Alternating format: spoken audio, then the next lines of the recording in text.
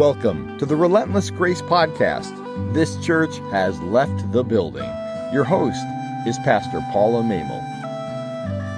Welcome to Relentless Grace, a podcast for people who are seeking an authentic, unbridled faith connection with Jesus that is relevant in the 21st century. Whether you have been bruised by organized religion and walked away, or are still engaged but looking for a way to deepen your spiritual journey, Relentless Grace is a podcast to connect with your spirit.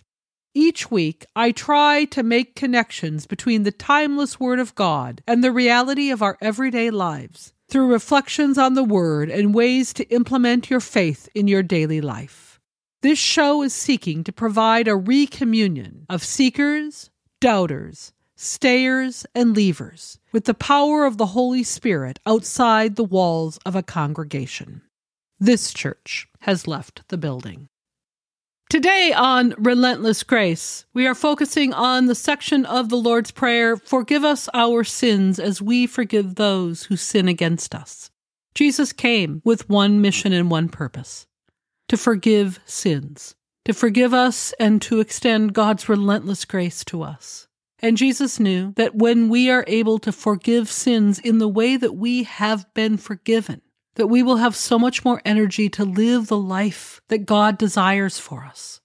A life full of energy devoted toward that which is life-giving, which is uplifting, rather than being drawn down by negativity and pain and brokenness. Accepting our forgiveness and learning to live as forgiven people allows us to accept the relentless grace of God and have the agency and the power that God intends for us to live full, rich, meaningful lives. Forgiveness is a matter of life or death. I hope you enjoy the podcast. Matthew 18:21-35. Then Peter came to him and said, "Lord, if my brother or sister sins against me, how often should I forgive? As many as 7 times?" Jesus said to him, "Not 7 times, but I tell you, 77 times. For this reason the kingdom of heaven may be compared to a king who wished to settle accounts with his slaves. When he began the reckoning, one who owed him 10,000 talents was brought to him. And as he could not pay, the Lord ordered him to be sold, together with his wife and children and all of his possessions, and payment to be made. So the slave fell on his knees before him, saying, 'Have patience with me, and I will pay you everything.' And out of pity for him, the lord of that slave released him and forgave him the debt. But that same slave, as he went out, came upon one of his fellow slaves who owed him 100 denarii. And seizing him by the throat, he said, 'Pay what you owe.' Then his fellow slave fell down and pleaded with him, 'Have patience with me, and I will pay you.' But he refused. And he went and threw him into prison until he would pay the debt. When his fellow slaves saw what had happened, they were greatly distressed, and they went and reported to their lord all that had taken place. Then his lord summoned him and said to him, 'You wicked slave, I forgave you all that debt because you pleaded with me. Should you not have had mercy on your fellow slave, as I had mercy on you?' And in anger his lord handed him over to be tortured until he would pay his entire debt. So my heavenly Father will also do to every one of you, if you do not forgive your brother or sister from your heart." Forgive us our sins as we forgive those who sin against us. This part of the Lord's Prayer, I really believe, is the crux of the entire prayer, the centerpiece, the place to which everything else flows into and out of which everything flows. Because forgiveness is not only the center of the Lord's Prayer, it is the center of Jesus' mission. That's why Jesus came. Jesus came to forgive sin. When the world was created, it was good and perfect and wonderful. And then people broke away from God, and the world was undone. It became a place of sorrow and death. And God continued to want the world to be good. to be full of the light and the hope that God desired. That's what I talked about in the section on God's will. That's God's will for the world. And so God did everything possible to get the world back to the way it was. God used do-overs like Noah, which immediately went awry, relationships like Abraham and Sarah, which the humans failed to fulfill, rules like Moses and the Ten Commandments, which the people immediately broke, kings like David, who was considered the good one even though he was a rapist and a murderer, and used prophets to threaten people. And none of those things worked to bring things back to the way God intended. And so God sent Jesus. And Jesus had one purpose: to bridge the gap between us and God. And the way that Jesus bridged that gap was to offer forgiveness, to come into the world and to say, you have fallen short of God, because in order to get into God's glory based on what you have done, you need to be perfect, and you're not going to be perfect. But I offer you forgiveness. I offer you love. I offer you grace. And the response that people had to that message of Jesus, that message of love and forgiveness, was to kill him, because it made the leaders so irate. Who does he think he is? Why is he forgiving us? Who does he think he is that he can forgive us? We are following all the rules. We are the righteous ones. And so in response to that, in response to their absolute outrage that he would have the audacity to come and offer them forgiveness, they had him killed. We had him killed because we are part of that. People who don't often acknowledge our need for grace and what we do wrong. Jesus came to offer forgiveness, and rather than accept it, we turned on it with our defensiveness, with our perfectionism, with our desire to be in control. And yet on the cross, Jesus continued to say, Father, forgive them, for they don't know what they are doing. He continued to offer that love from God, the love that comes from forgiveness, from recognizing that we aren't perfect and we don't have to be perfect because we have God and God's love to embrace us and to love us. And on the cross, Jesus continued to extend that. And then when he rose from the dead, he said, death is not going to keep me from forgiving you. Death is not going to keep me from completing my mission and bridging that gap between you and God. I love you. You are people who need my grace, my amazing grace, in order to survive. And as a result of that amazing grace, I am giving you the greatest gift of all. Yes, all have sinned and fallen short of the glory of God, but thanks be to God for the grace of God which is extended to each one of you. That is why Jesus came. That is what Jesus' purpose was, to offer forgiveness, to offer that life. And so the center of this prayer is that core, but it doesn't just say forgive us our sins. It's not just asking for forgiveness. It ties it into how we forgive others. And you might think, well, that's a bait and switch. What do you mean? Why did Jesus put that in there? Was Jesus trying to catch us? Gotcha!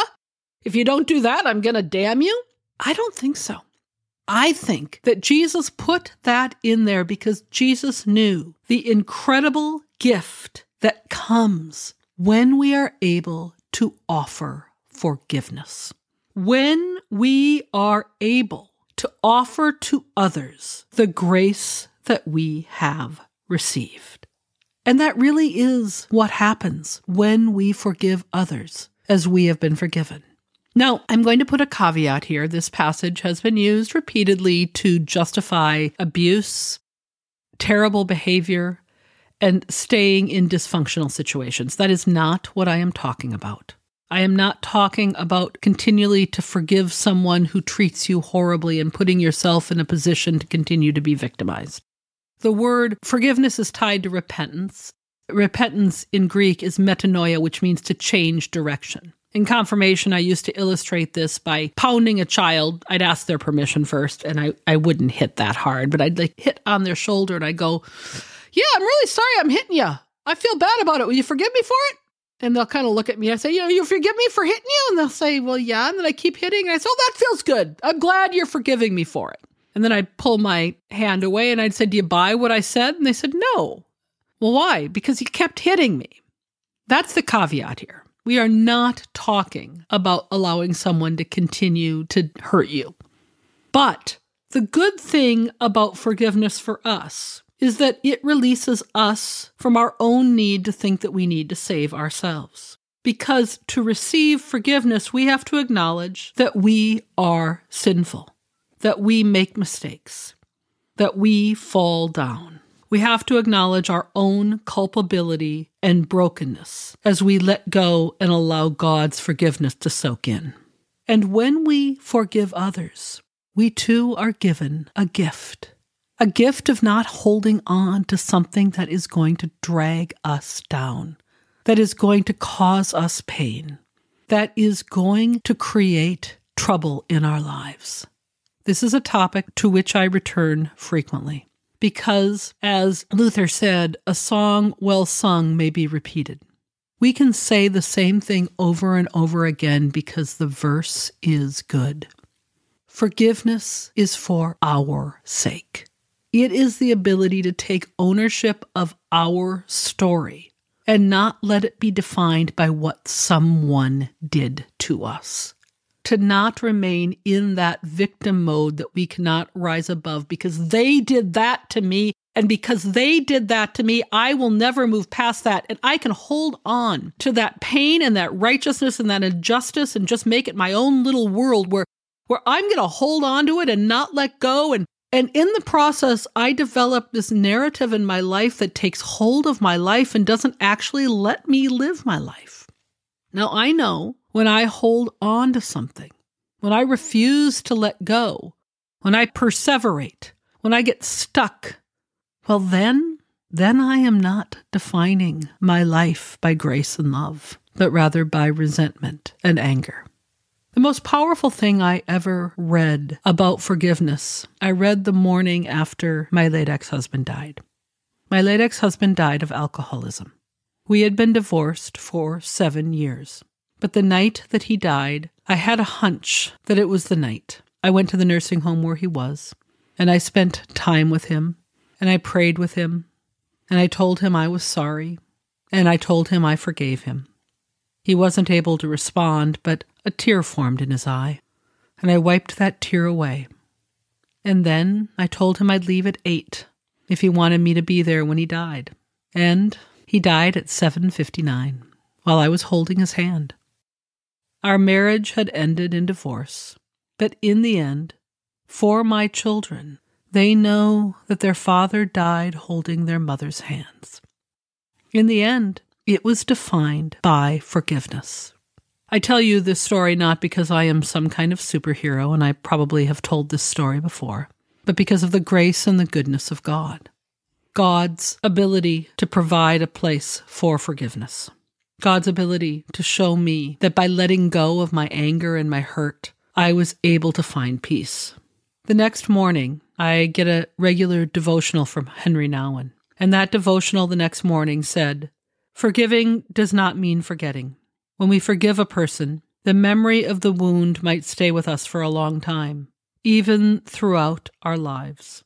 Sometimes we carry the memory of our bodies as a visible sign. But forgiveness changes the way we remember. It converts the curse into a blessing.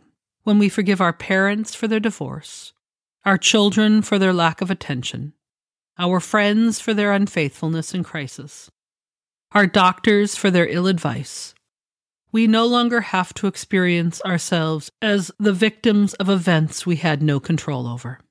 Forgiveness allows us to claim our own power and not let these events destroy us.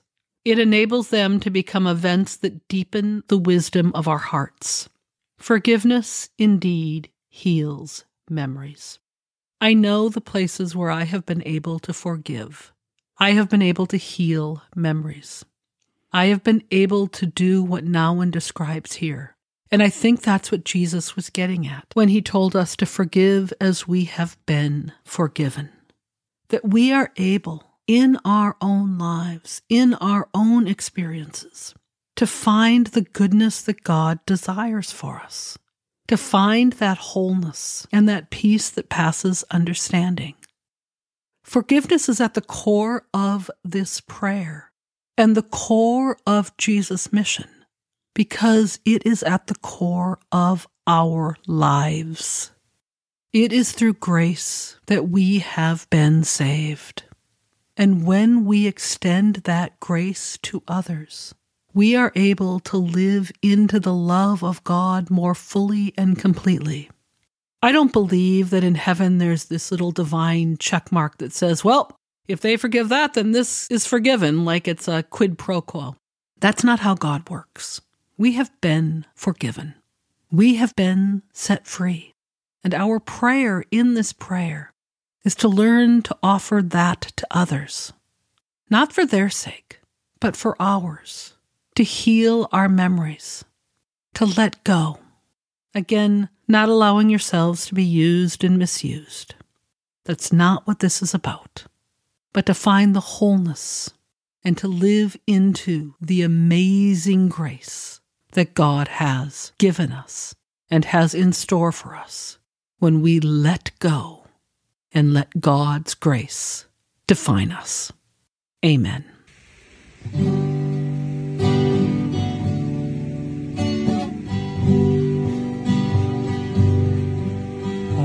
Amazing grace, how sweet the sound that saved a wretch like me.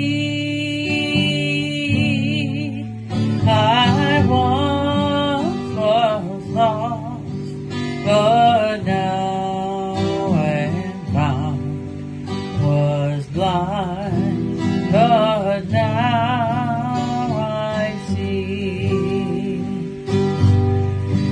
'Twas grace that taught my heart to fear, and grace my fears relieved. How precious did that grace appear the hour I first believed.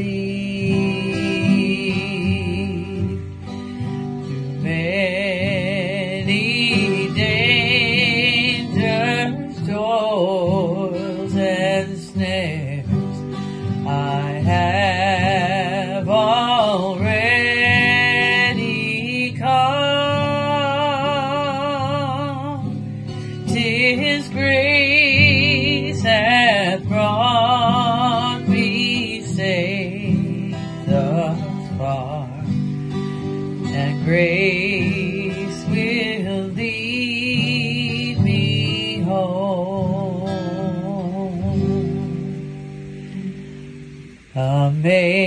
Amazing grace, how sweet the sound that saved a wretch like me.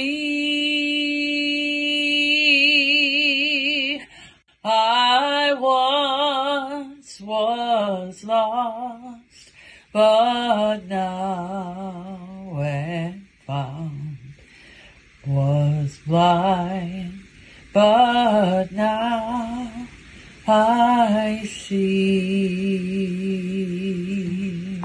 Today on the Community Connection, I want to focus on how we forgive and where we struggle with forgiveness. Sometimes forgiveness is really, really hard. We have trouble letting go of those things that just get under our skin. And so I am going to suggest an exercise that I think can help get to the core of some of the issues that we struggle with forgiving. I'd like you to take a piece of paper, and on that piece of paper, I want you to write down those things that you really, really struggle to forgive. Now, I'm not talking about corporate sinfulness. There are things like racism, homophobia, things like that we know are wrong. But I'm talking about sins and personalized sinfulness that you have trouble letting go of. Those places where you hold grudges.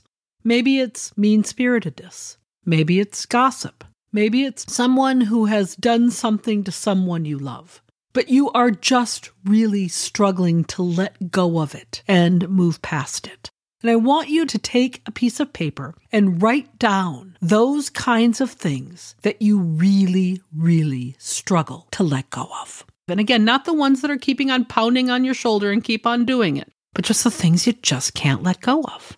Not the names, but the characteristics. What is it about those people that you just can't let go of? And then I want you to look at that list again and ask yourself honestly, have you ever been guilty of those sins? Have you ever done those things? Because the reality is, for many of us, often what we have the most trouble letting go of are those things that we really struggle with within ourselves. The trouble with forgiveness is that we have to acknowledge our own sinfulness in letting go of the sin of others. We have to acknowledge that. And when we look at those things that we have trouble letting go of, are things that we can't forgive ourselves for, that they're part of who we are. That's hard. This is hard stuff. I know in my life that the people who take up the most headspace, they're often the most like me. And that's not easy to see. And that's not easy to say. But the reality is identifying that and then looking within ourselves and letting go of that within ourselves, giving ourselves that grace, allows it to become easier to extend that to someone else. It's easier to connect and care for another person in that way if we can look in the mirror and tell ourselves, yeah, that's part of who I am. That's part of my identity, and I need to own that. And then I need to see that others are like that, and that's okay, and not let it totally destroy us. Because, as the old saying goes, holding a grudge is like drinking poison and expecting the other person to die. Giving someone rent in your head for free. There are tons of phrases like that, but they're true. And the idea of writing down those people, those individuals, those characteristics that we have trouble letting go of, and this is a deep dive emotionally and spiritually, but it is a transformative one. It can free us to be honest about ourselves and say, okay, this is who I am, and I'm going to work on that, but God has forgiven me. And if God can do that to me, I can maybe cut others a little slack too. Imagine all we could do if we let go of the headspace that we provide for others. Imagine what we could do if we could just forgive others the way we have been forgiven. The Serenity Prayer says, God, grant me the serenity to accept the things I cannot change, the courage to change the things I can, and the wisdom to know the difference. For serenity, I invite you to consider this prayer. God, grant me the serenity to believe and accept that you forgive me and love me. Give me the courage to forgive as I have been forgiven, the strength to release others as I have been set free, and the grace to love as I have been loved by you. When we're able to do that, we are able, I think, to have so much more energy to living the life that God intends for us.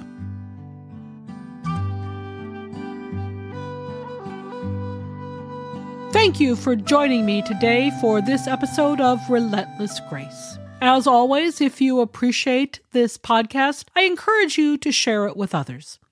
There are times when I think, I wish I would have started at this point because I feel like the podcast is getting better. And so, if you know someone who maybe listened at the beginning, encourage them to listen again and let others know about it. My goal is that this becomes a ministry that connects with as many people as possible. Also, if you are willing to support this ministry, I deeply appreciate it. You may do so by sponsoring me on Patreon. There is a link on the show notes. Or you can Venmo me at PVMamel, or send a check by reaching out at relentlessgracepodcast@gmail.com, and I can give you information about how to do that. It's always awkward to ask for funds, but also there are expenses related to doing the podcast, and I am grateful for that support. Thanks to Dan McKnight, the announcer, Kathy Roars, who read today, Cammie Wenberg, who sang Amazing Grace, and Ruth Skinner, who sings our closing song. I send you out with a blessing. For you shall go out in joy and be led back in peace. The mountains and the hills before you shall burst into song, and all of the trees of the field shall clap their hands. May you know the blessing of God and the joy that results from the relentless grace our Lord gives you when you are forgiven. And may you know the joy that comes when you release others and find the freedom that comes for you when you forgive. You shall go out with joy and be led forth with peace. The mountains and the hills will break forth before you. There'll be shouts of joy, and all the trees of the field will clap their hands. And all the trees of the field will clap their hands. The trees of the field will clap their hands. The trees of the